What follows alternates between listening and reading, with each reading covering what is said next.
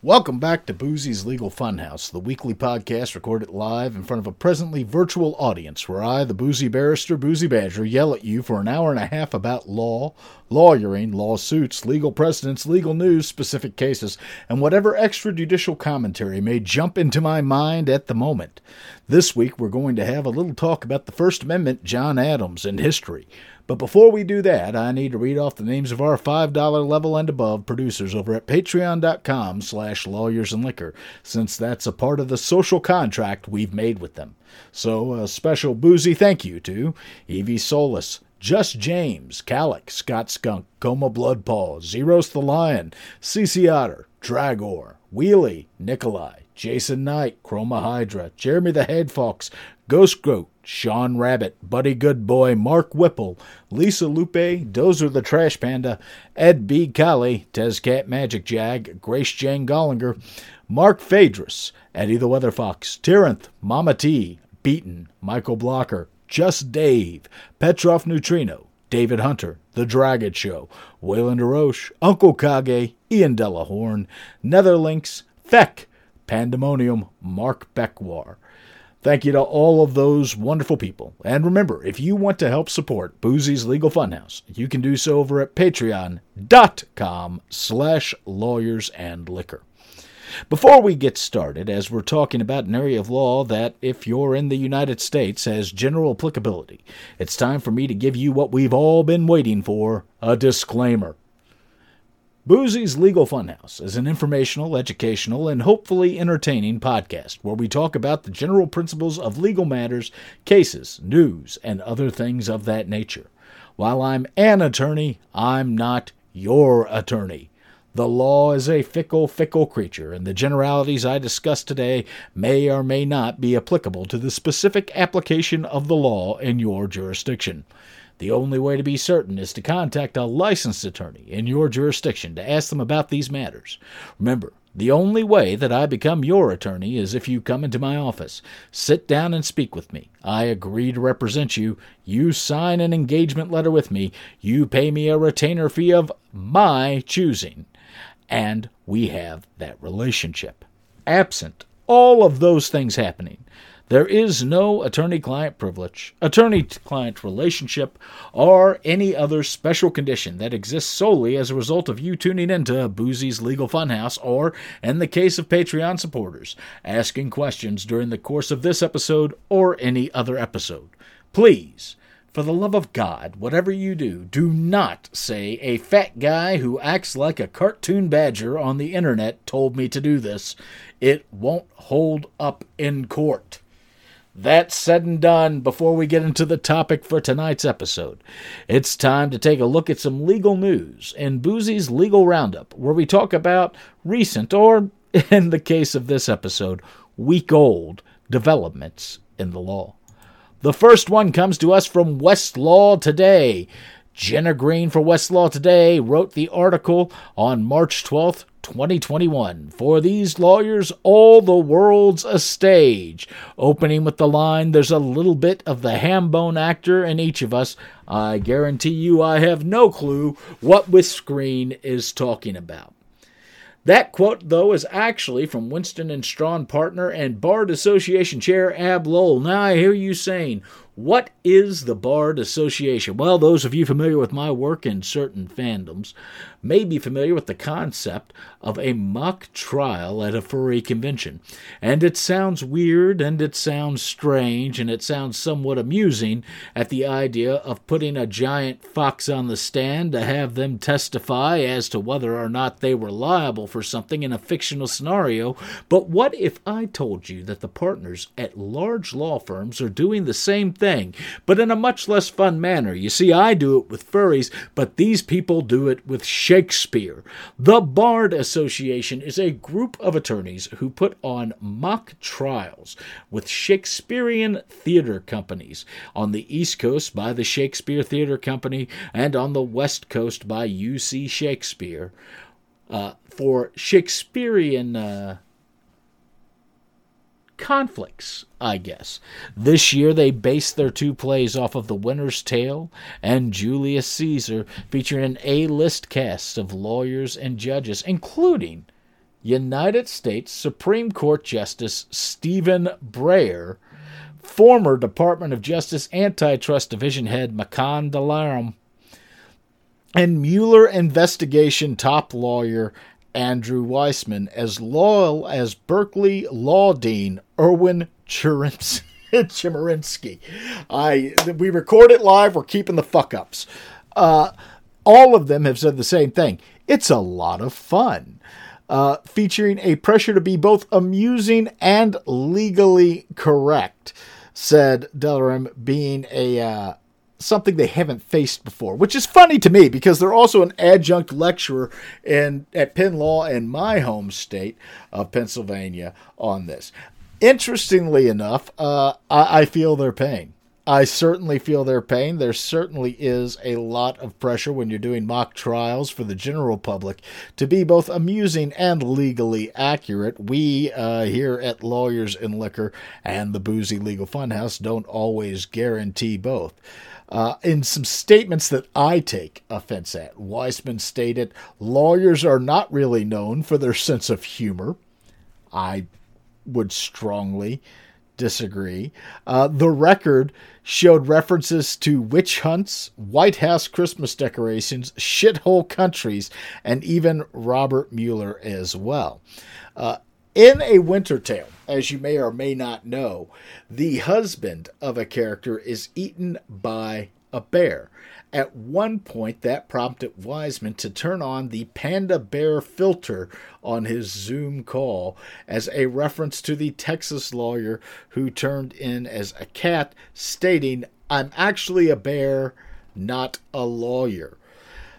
This was headed not only by a sitting Supreme Court Chief Justice, or Justice, not Chief Justice, but a Fifth Circuit Court of Appeals judge, a U.S. District Judge, and a D.C. Court of Appeals judge, as well as retired D.C. Circuit Judge Thomas Griffith.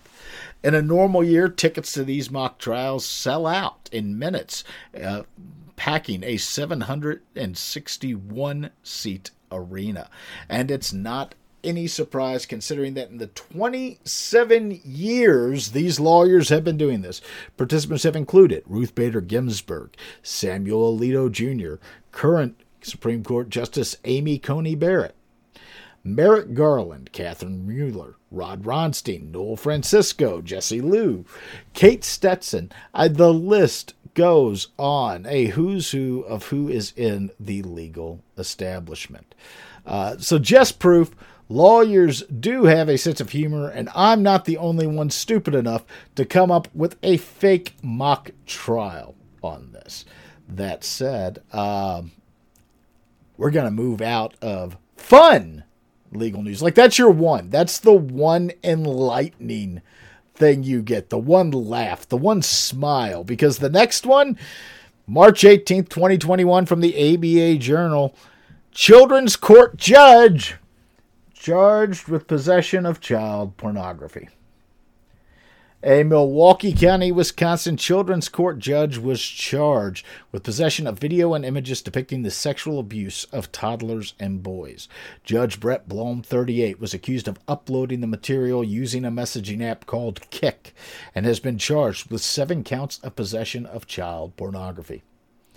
Blum allegedly uploaded the material in October and November of 2020 and was using the same email address that was used to communicate with a Wisconsin court email, order holiday cards with his family photos, communicate with his kids' schools, and refinance his home.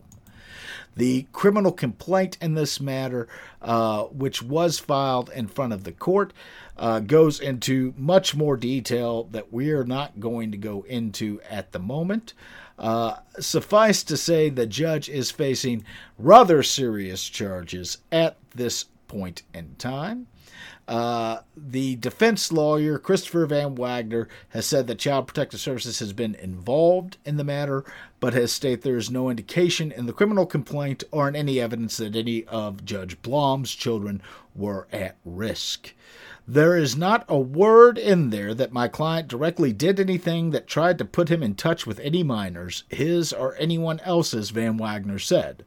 There's not a scintilla of factual suggestion in the criminal complaint that, other than the use of the internet, he ever posed a danger to any children. Well, that's comforting. That's a great defense right off the bat. Well, yeah, it was illegal and he's a judge, but at least he didn't put anyone directly in danger. Finally, tonight, again from the ABA Journal, a wife's warnings before death can't be used in the husband's murder trial, as ruled by the Wisconsin Supreme Court. The Wisconsin Supreme Court ruled that a dead woman's warnings that her husband may kill her could not be used as evidence for retrial in the murder charge. Julie Jensen had made several statements prior to death to several different parties, suggesting that if she died, the police should focus solely on her husband as the cause of her death.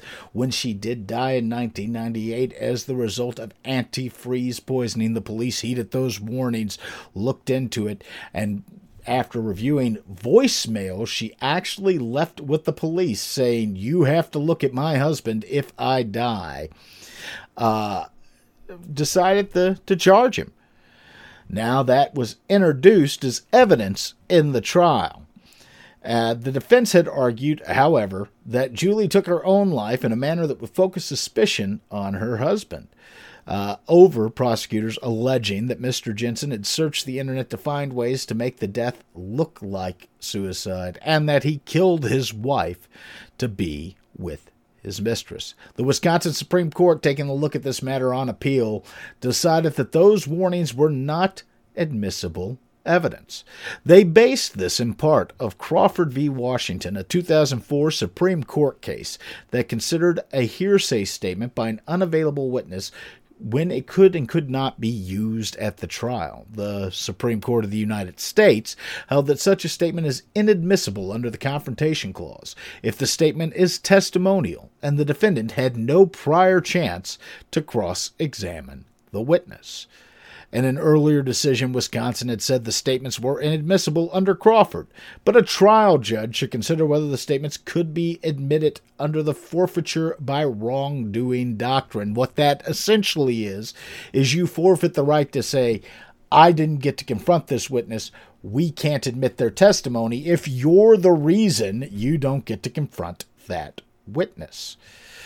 A trial judge in that matter, under that review, had said that Julie Jensen's statements were admissible under that doctrine, and Jensen was subsequently convicted.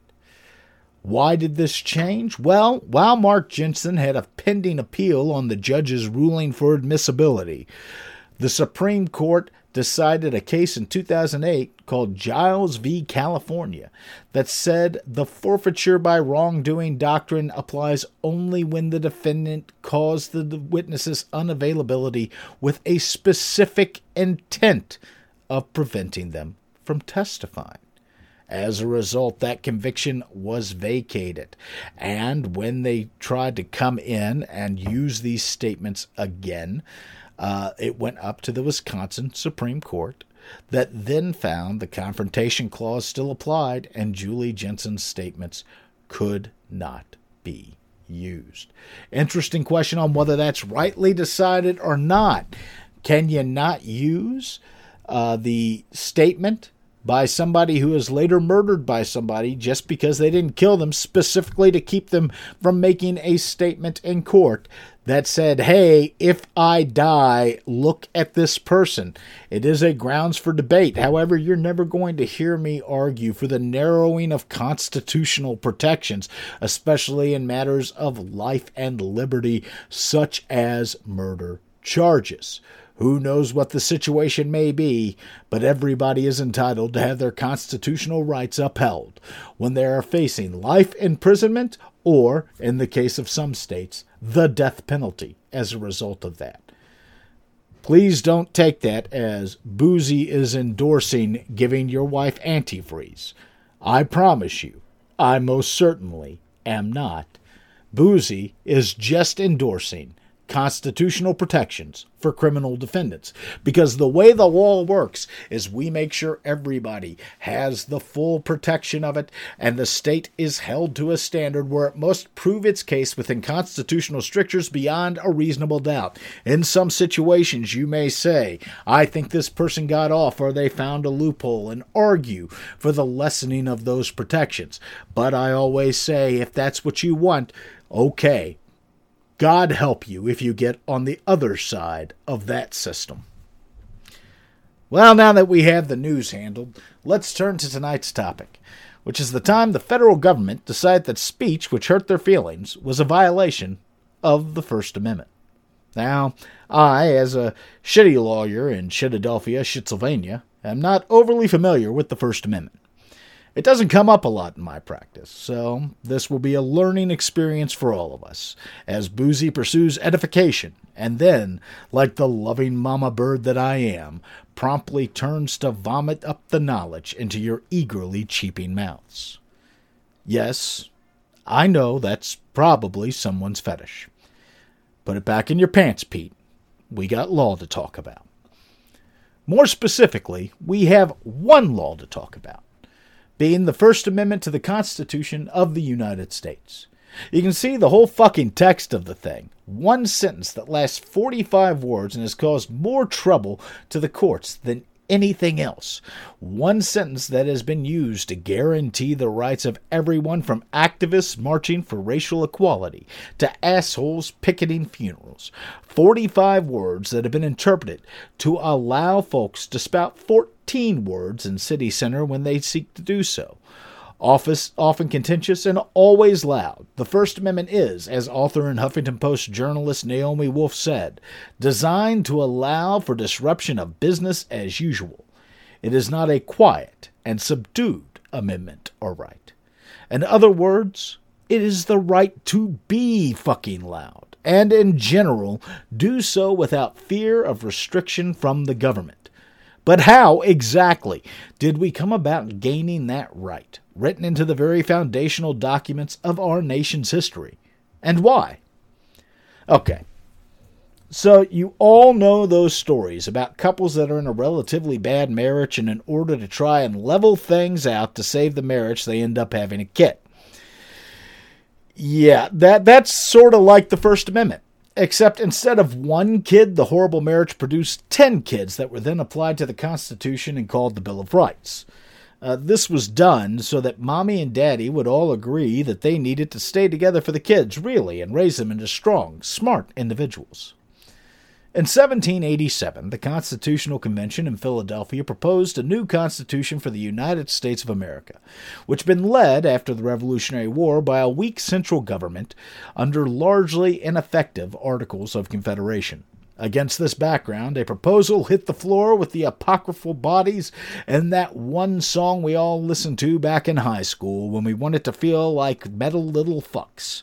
Essentially, George Mason, a delegate from Virginia, suggested that it could possibly be a good idea for the document that was going to form the country to include a Bill of Rights that would guarantee basic civil liberties to the populace that lived under the government, given that the proposed Constitution sought to create a very strong, as compared to the Articles of Confederation, legislative body and chief executive in the office of the President.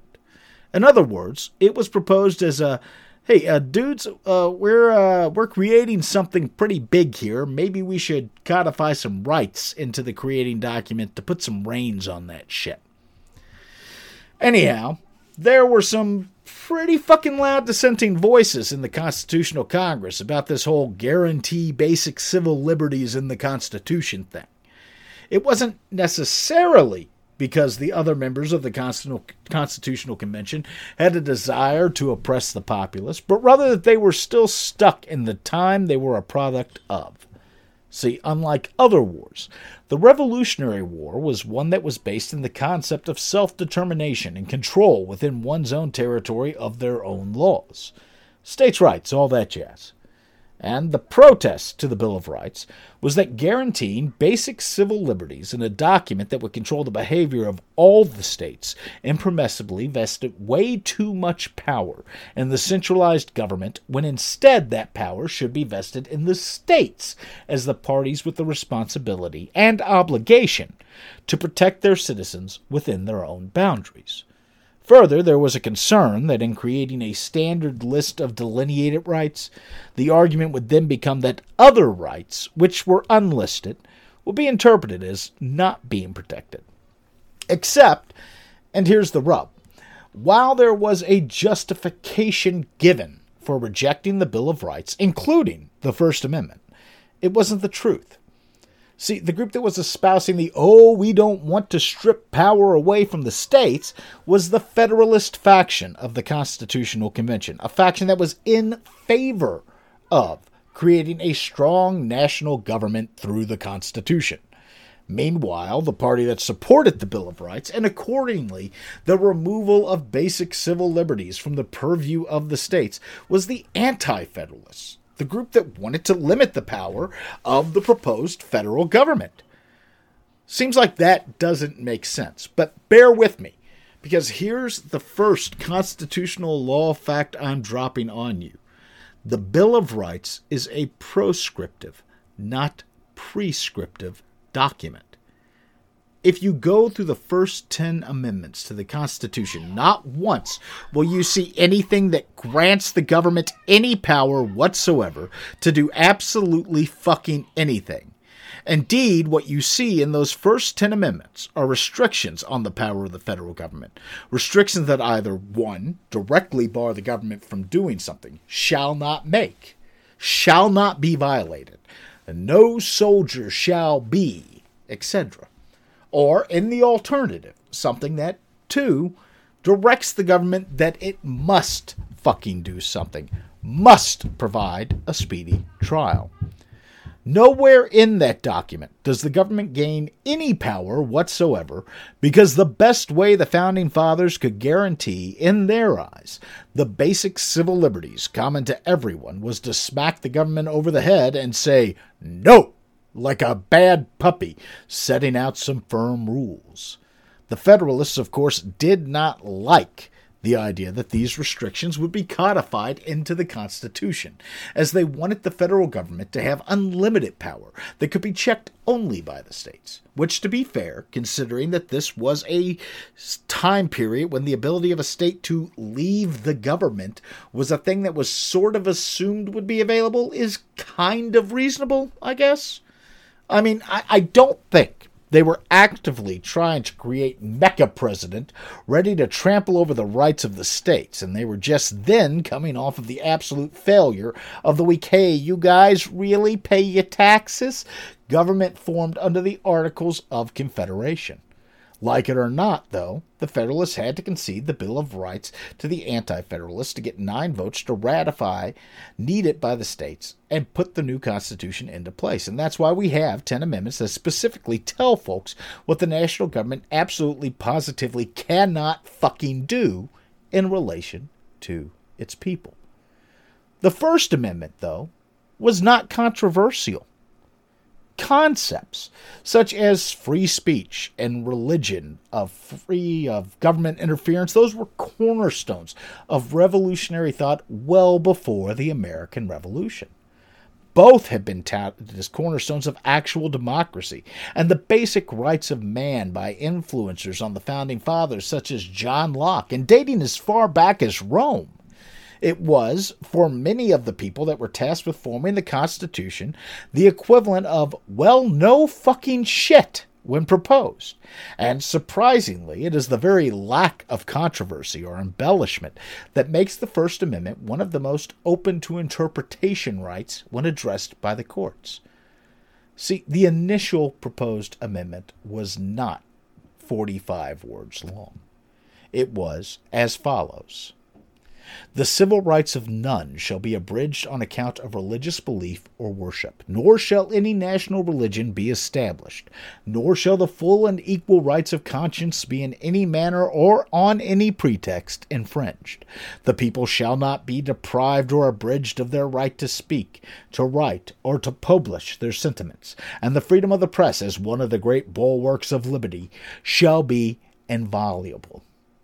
The people shall not be restrained from peaceably assembling and consulting for their common good, nor from applying to the legislature by petitions or remonstrances for redress of their grievances. That's more than 45 words and one sentence. And if you compare it to the actual text of the First Amendment, it sure as hell goes a lot more in depth in what is and is not protected. I mean, it's pretty much setting out exactly what the prohibition is. Then, of course, folks got out the red pen, presumably in the sake of brevity, and knocked out almost every in-depth prohibition to come up with the current version of the First Amendment, which subsequently passed almost without any debate. Likely because, as stated before, the concepts espoused by the amendment were not new and unique, and were genuinely considered to be non-controversial guarantees of rights. In this time and era, when men who were drafting and approving these things had fought a war based on their freedom to speak their minds, and when the very concept predated even that war by hundreds of years, they clearly felt nothing more needed to be said on the matter. In fact, let's take a look at the text of the First Amendment presently. The First Amendment to the United States, those 45 words in one sentence, as adopted. Congress shall make no law respecting an establishment of religion, or prohibiting the free exercise thereof, or abridging the freedom of speech, or of the press, or the right of the people peaceably to assemble and petition the government for a redress of grievances. Now, brevity may be the soul of wit, but it sucks for interpretation. The problem with such a short and plain statement without detail is that courts sort of rely on legislative intent when determining what a particular thing is supposed to mean. And to determine legislative intent, they look not only to prior versions of the documents that were proposed and then edited later, but also to the debate and discussion surrounding the document prior to passage. So where you have generally one revision that passed with no debate or discussion on the meaning, what you are signaling to the future is not there. There is no record of the intent behind the finalization of the amendment outside of the historical context of time, which leaves it open to constitutional interpretation and the standard schools of thought when the matters come to the courts, which, is a bad thing when what you're talking about is literally a part of the supreme law of the land. The way the priority of laws works is governed first by the Supremacy Clause, which states as follows at the United States Constitution, Article 6, Clause 2, "This Constitution and the laws of the United States which shall be made in pursuance thereof, and all treaties made or which shall be made under the authority of the United States, shall be the supreme law of the land, and the judges in every state shall be bound thereby. Anything in the Constitution or laws of any state to the contrary notwithstanding." Essentially, the Constitution, which the First Amendment is a part of, controls all the other laws and makes everyone in the land beholden to it. So, in this case, a little fucking guidance would have been nice. Instead, what has happened, and what continues to happen, is the evolution of the First Amendment by interpretation and rulings and the changing times. And, boy, like Bob Dylan said, when it came to the First Amendment, those times certainly were gonna be a-changing. Now, again, myself in constitutional law had a love-hate relationship in law school. In no small part because it was a 2-hour class very fucking early in the morning, and I wasn't ready for any of the deep thought at that point. As a result, while I certainly understand and know con law, I never really got into the in-depth study of it. There's just not a lot of call for constitutional arguments in the course of keeping a person's home or defending a DUI, and to the extent there are, you pick up that part of it on basic principles and practice, not by the in-depth study of the issuance of letters of marque and shit like that. Now, as I said earlier, the principles of the freedom of speech were basically considered so non-controversial that in debating the meaning of them, Congress essentially went, that's really verbose for something we all know what it means, so we're just gonna pare that shit down right there. Fuck, as I pointed out last time, there was pretty much no discussion at the time it was passed, other than someone taking out the red marker, pulling the old Hemingway, and saying more with less, cutting out what they determined to be superfluous words. However, as we know, the founding fuckers were being a little optimistic in their estimation of mankind's intelligence in taking this tack, as what happened thereafter was a hodgepodge of judicial determinations as to what the limits and benefits of free speech actually were under the Bill of Rights, leading to the modern interpretation of the Shorter Amendment, those 45 words, and its guarantee of basic liberty for the people that live under its rule. And with the Bill of Rights ratified in 1791, it wasn't until even a full decade later that the first major challenge to free speech came to national prominence. And it came because President John Adams really fucking hated criticism, enough that he made it a jailable offense. You have to first understand, 1798 was a different era. In 1798, the world was more or less aflame. Folks in France had, in 1789, taken a look at the upstart colonists in North America and how they tossed the British out on their ears, specifically with the help of the French monarchy and its troops and ships, and took a long, hard look at how their own shit was going. It seemed to them that the Americans, who had relied on not only French guns, ships, and support, but also French philosophy in forming the fledgling republic, had the right idea, particularly when viewed in the light of class disparity and famine that was beginning to wind its way through Paris. And as the actual number of cloaked assassins leaping from the gargoyles of Notre Dame into haystacks was rather low, they decided to take matters into their own, stunningly well-manicured and wine-sodden hands. And in 1798, the conflict over who would control the land of wine and cheese was still raging, which was unfortunate, because while the American government was eternally grateful for the assistance of the French monarchy, and while the people of America certainly recalled the assistance and thought of the French warmly, at their base the founding fuckers were actually Englishmen. And in the 18th century, it could be said with no small amount of understatement that the English did not, in fact, like the French. In fact, the whole England and France are getting along and best as best buddies thing was more or less a 20th century invention. At this time, these two countries were, in fact, engaged in all-out conflicts with each other, even as the government of France was in tatters and under constant reorganization from month to month and year to year.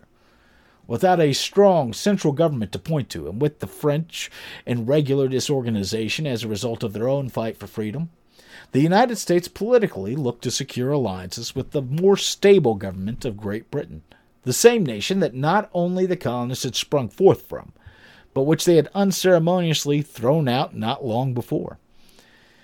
It was in 1795, under President George Washington, that the whole thing really went to hell.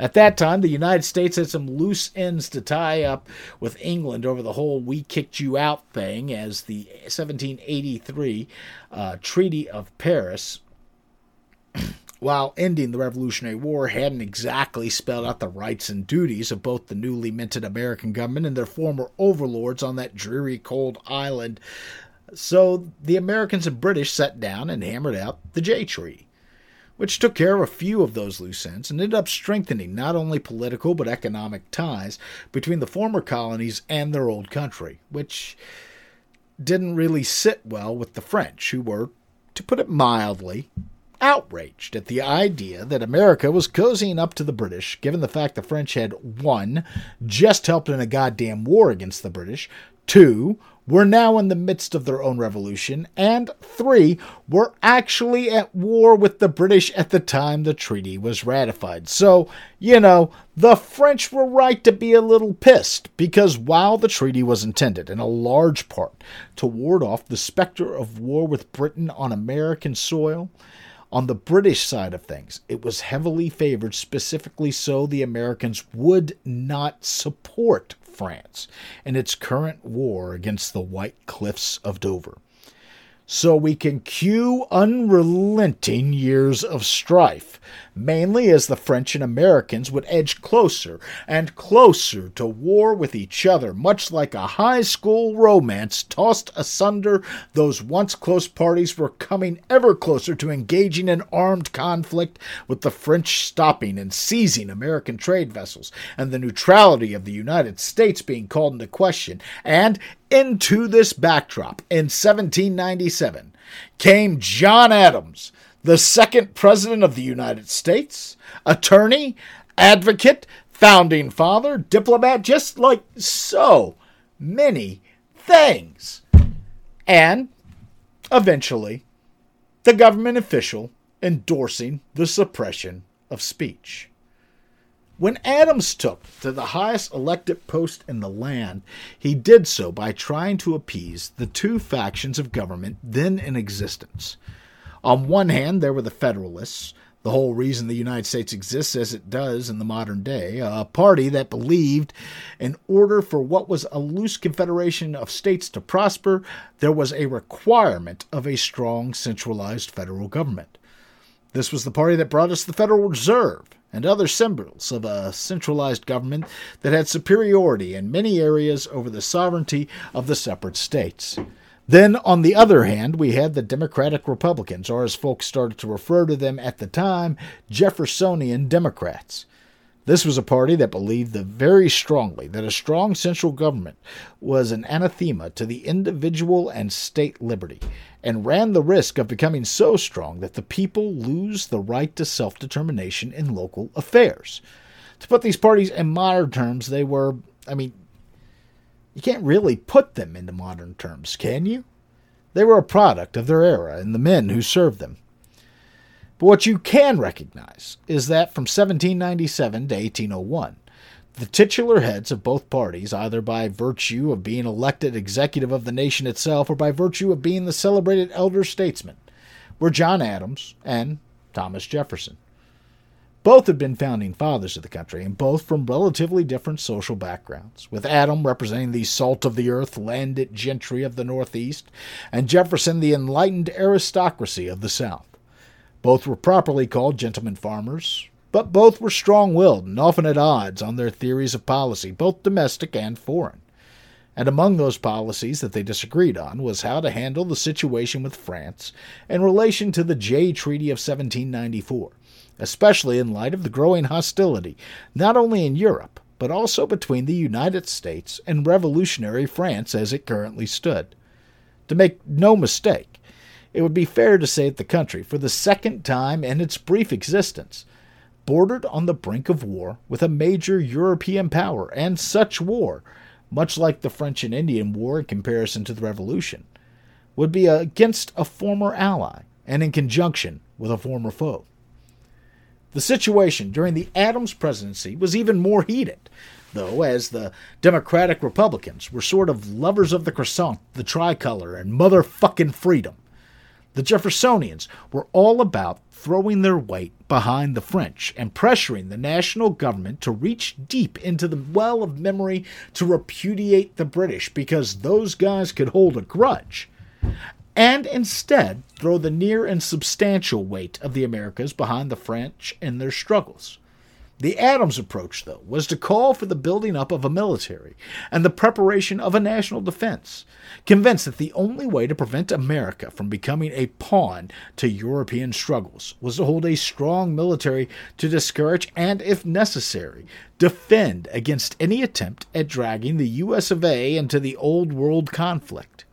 And, throwing a bone to the Jeffersonians by delegating a peace conference to go to Paris and try to get the French to knock it the fuck off. By the way, the peace committee did not make things better. See, the peace delegation went abroad in 1797 to try and negotiate with the French. And, effectively, they were going to stand in the halls of power in Paris and shout, "Dude, bro, what happened to you, man? You used to be cool." But much like Tony, who turned into a total asshole and narked on us after he started getting good grades, the French weren't inclined to react favorably to the Americans coming in to try and gain peace. See, on the French side of the coin, the Americans were viewed as little more than an ungrateful nation. Given that the whole "for the French helped us win a war and made us a nation" thing, I assume they believe that this assistance should bring forth something a bit more than us dumping and forgetting the French to go back to our old girlfriend, buxom Britain, the first time she wagged her superior trade partnerships at us. Which sort of led to the French delegates refusing to even meet the American delegates unless the peace commissioners agreed to bribe the motherfuckers for the pleasure of their time. And while politics and payment for the time of a government official would later become standard Washington practice, it wasn't in this era. In this era, it was insulting as hell. And the commissioners detailed these issues in their numerous dispatches back home to President Adams, who immediately read them and said, "Oh shit, if these get out, we're going to end up at war with France because they are bad. Like, this shit is worse than a Twitter DM screenshot." So Adams set on the dispatches and refused to allow them to circulate to the public or even to Congress in their entirety, judging that taking the insult on the chin was better than a fledgling country ending up in a war, especially since the French happened to own, like, the entire southern fucking half of the continent at the time. But the Federalists, who were itching for a fight in no small way to prove the idiocy of the Democratic-Republican position on conciliation with France, were insistent. So insistent that they repeatedly demanded the release of the letters to them and then to the general public.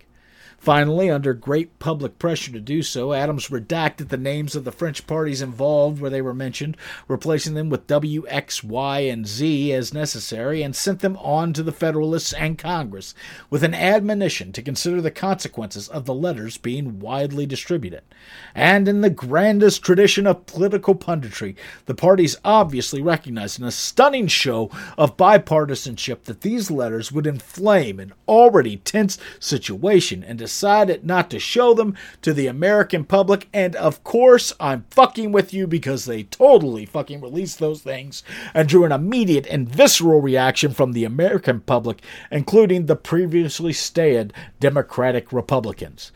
And that shit led to a quasi-war, the 18th century version of a police action from 1798 until 1800. This undeclared, mainly naval conflict meant that while America and France were fighting each other, they weren't officially at war or a part of any formal conflicts.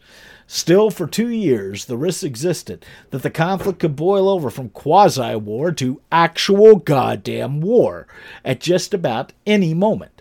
Which brings us up to the moment that the Adams administration decided free speech was a bad thing when placed in the hands of people they don't agree with. So, did you listen to everything I just talked about? Because we're getting to the law now, and if you didn't, I guess it's fine. I didn't put a lot of fucking time into researching or writing or reading it or anything, just so you can understand the context between the actual legal history lesson we're about to cover. Fucking ingrates. I'll summarize it here, though. In 1798, America, cue bald eagle screech, not like Eclair County, kind of go kind of sort of boom boom with them. Bald Sour Man and Big House say we no want real boom boom, but other people want real boom boom. With Eclair people, something need done. The something, though, wasn't like espousing and explaining the issues with a real full-scale war, though, because that would have been sort of reasonable. Instead, the something that needed to be done to decrease the risk of a full-scale war with France was, in 1798, to be best encompassed by something known as the Alien and Sedition Acts, a series of laws that purported to limit the risk of foreign agents infiltrating and exhorting the public into war through protest, something that the Federalists at the time felt was a real risk. And they did this by making it A, more difficult for foreigners to legally enter the United States, and B, limiting the application of citizenship rights to foreign-born persons, while C, making it a hell of a lot easier to deport folks who were born overseas, which was kind of an issue in goddamn 1798 because a lot of the country was actually comprised of people who were born overseas to some extent, considering we were only like 30 goddamn years removed from being a colony. But that, as juicy as it is for drawing comparisons to the present, isn't the First Amendment focus. At least not the main part of it. Now, the First Amendment focus of the conversation was the sedition portion of the Alien and Sedition Acts. Now, in case you, like most of the unwashed internet masses, don't have a dictionary that is not urban in nature available to you, sedition is the incitement of resistance to or insurrection against lawful authority as defined by Webster's dictionary. And in the series of legislations that became the Alien and Sedition Acts, there was enacted a certain section of law that purported to clamp down on people encouraging unrest. Written at Section 2 of an act in addition to the act, entitled An Act for the Punishment of Certain Crimes Against the United States, read as follows. And be it further enacted that if any person shall write, print, utter, or publish, or shall cause or procure to be written, printed, uttered, or published, or shall knowingly and willingly assist or aid in writing, printing, uttering, or publishing any false, scandalous, and malicious writing or writings against the government of the United States, or either House of Congress of the United States, or the President of the United States, with intent to defame the said government, or either House of the said Congress, or the said President, or to bring them or either of them into contempt or disrepute, or to excite against them or either or any of them the hatred of the good people of the United States, or to stir up sedition within the United States, or to excite any unlawful combinations therein, for opposing or resisting any law of the United States or any act of the President of the United States done in pursuance of any such law or of the powers in him vested by the Constitution of the United States, or to resist, oppose, or defeat any such law or act, or to aid, encourage, or abet any hostile designs of any foreign nation against the United States, the people or government, and then such person, being thereof convicted before any court of the United States having jurisdiction thereof, shall be punished by a fine not exceeding $2,000, and by imprisonment not exceeding 2 years. Other than my accent, can you see the problem there? See, the goal of this law wasn't just to prevent people from actively encouraging the United States to go to war with foreign governments or to oppose any policy seeking peace or war. The goal of this act was to stop people from criticizing the government at all, on the theory that doing so was providing aid and succor to the enemies of the United States. It was, in 1798, a direct attack on the very essence of the freedom of speech, that the government should not restrict or punish someone for their speech. and the law, while ostensibly intended to only stop malicious and slanderous speech that would excite the populace based off of lies, wasn't written in such a way that the application was limited to just those concerns. Indeed, the way the law was written, as you heard, was to expressly forbid people from criticizing the government in a time of crisis on the theory that doing so actually assisted the enemies of the United States rather than encouraged debate, protest, and the voicing of opinions on current events among the populace. It was, as written, open to being used to threaten dissenters from the government line into silence by applying jail terms and fines against them for merely disagreeing openly with the government. And of course, today, we would look at such a law and say, that's just alarmist talk. Nobody would ever apply a law like that. Except the Federalist government totally fucking used the law to silence their political opponents for mere disagreement.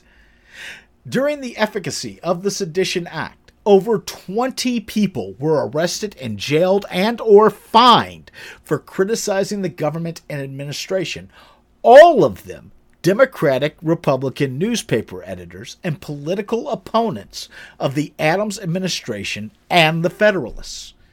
In short, the Adams administration and the Federalists used the threat of a conflict to actively promote and enforce a law that explicitly made it illegal to criticize the government in any way. Let me put it another way, one more relatable. Under these laws, posting a tweet critical of Trump in 2019 would ostensibly have been sufficient grounds for your arrest. And I know what you're thinking. The courts must have certainly stepped in and stopped this, right? Well, of course, the answer is no. No, we sort of dropped the ball on this one. You see, at the time, the Alien and Sedition Acts were enacted. There was no process or power of judicial review by the Supreme Court over an act of Congress. The legislature, not the judiciary, controlled in determining whether or not an act was permissible under the law.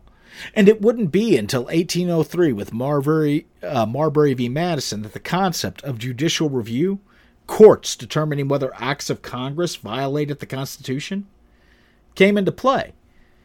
In 1798, the rule was that the ruling party got to say, the law means whatever the fuck we say it means, and that's that. So while the Sedition Act was a blatant violation of the First Amendment by today's standards, and that it allowed the government to restrict speech that it simply didn't like, there was no system in place for someone to step in and say, yeah, no, you can't do that shit, no matter how much you want to, dickweed. So it was left up to the people and the opposing party to speak out against the law, doing so in the Kentucky and Virginia resolutions, statements and resolutions made by the state legislatures of Kentucky and Virginia that spoke out against the acts. I know we were really original with names back then, weren't we? None of that cute Patriot all-capitalized act bullshit. Those resolutions were created in and of themselves and formed a new constitutional crisis, however, because they flat out said that the states had the power to ignore a federal law that they didn't agree with, a theory known as nullification, and suggested that states retain the right to remove themselves from the control of the federal government in total.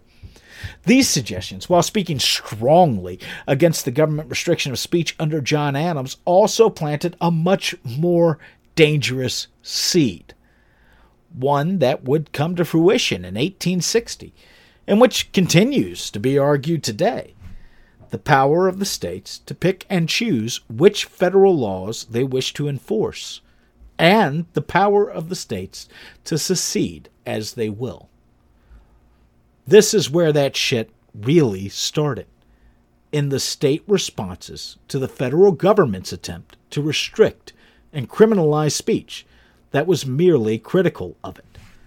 But it also likely led to judicial review, which, sort of highlights the importance of Marbury v. Madison, the Supreme Court case that established SCOTUS had that power.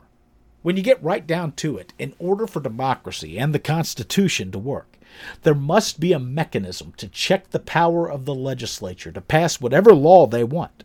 And it is ridiculous to think that in 1803, when the precedent of judicial review was established, this wasn't fresh in the minds of the public as well as the justices that said, you know what?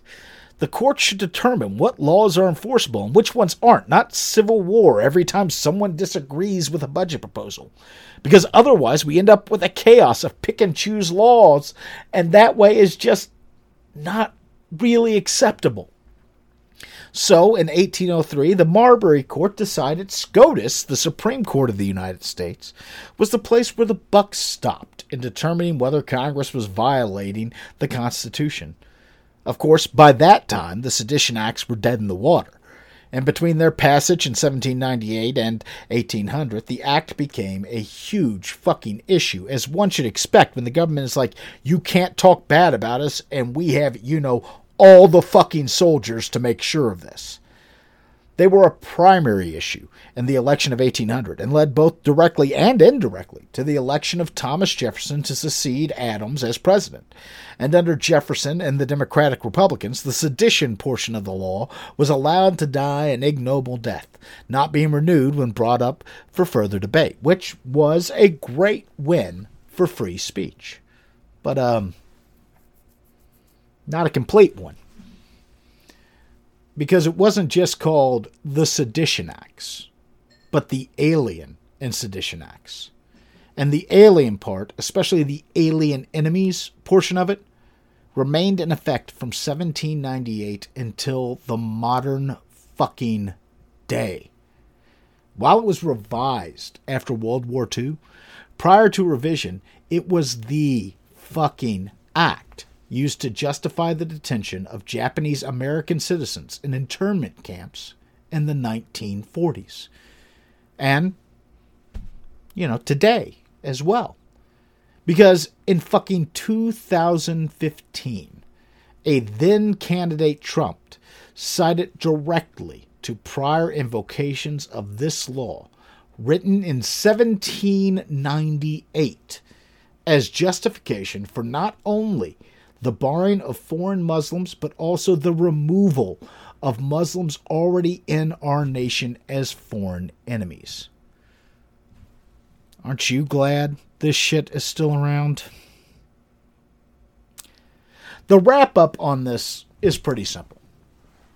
In the early days of our nation, there was no system in place to prevent mass hysteria or patriotism to be used to justify the enacting of measures that limited the constitutional right to free speech, and, more importantly, speech free of government interference.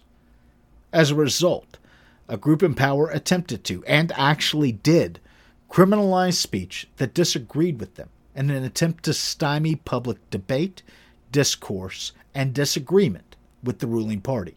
The very thing the First Amendment is intended to encourage. Because of this, and because there was no mechanism in place to tell the legislature to fuck right off because it could not by fiat accomplish what the Constitution forbid, the seeds of secession and nullification were planted. Likely, these rhetorics, once used to force the government to cease infringing on First Amendment rights of the people, continued to be used until they tore the country apart 60 years thereafter. And it serves as a warning to us. When the government attempts to paint speech as being unpatriotic or treasonous simply because it criticizes it, the government is relying on the same rhetoric the Federalists rested on in criminalizing dissent and criticism, and which resulted in the arrest of those who dared to speak against that government. It relies on rhetoric and justification that has, already in the past, planted the seeds for tearing our nation apart, and may do so again if left unchecked. And this is why we, as a nation and as attorneys, as gatekeepers of justice, as good citizens, recognize that freedom of speech from government interference is among the most sacred and most important precepts we are entrusted to protect. With that said, typically, I at this point turn to questions from our Patreon supporters who are listening live to the broadcast. However, tonight, I'm not sure if there are any. So instead, I'm going to thank you for tuning into this episode of Boozy's Legal Funhouse. And I'm going to remind you that if you want to support us, you can do that over at patreon.com/lawyersandliquor, where you'll gain access to our Discord server and be able to ask questions on our weekly streams. I'll remind you also that typically Boozy's Legal Funhouse is recorded live at twitch.tv BoozyBadger every Monday at 7 p.m. Eastern. This time's an exception. And until next time, I am the Boozy Barrister, Boozy Badger, thanking you for tuning in and telling you to have a great day. Thank you.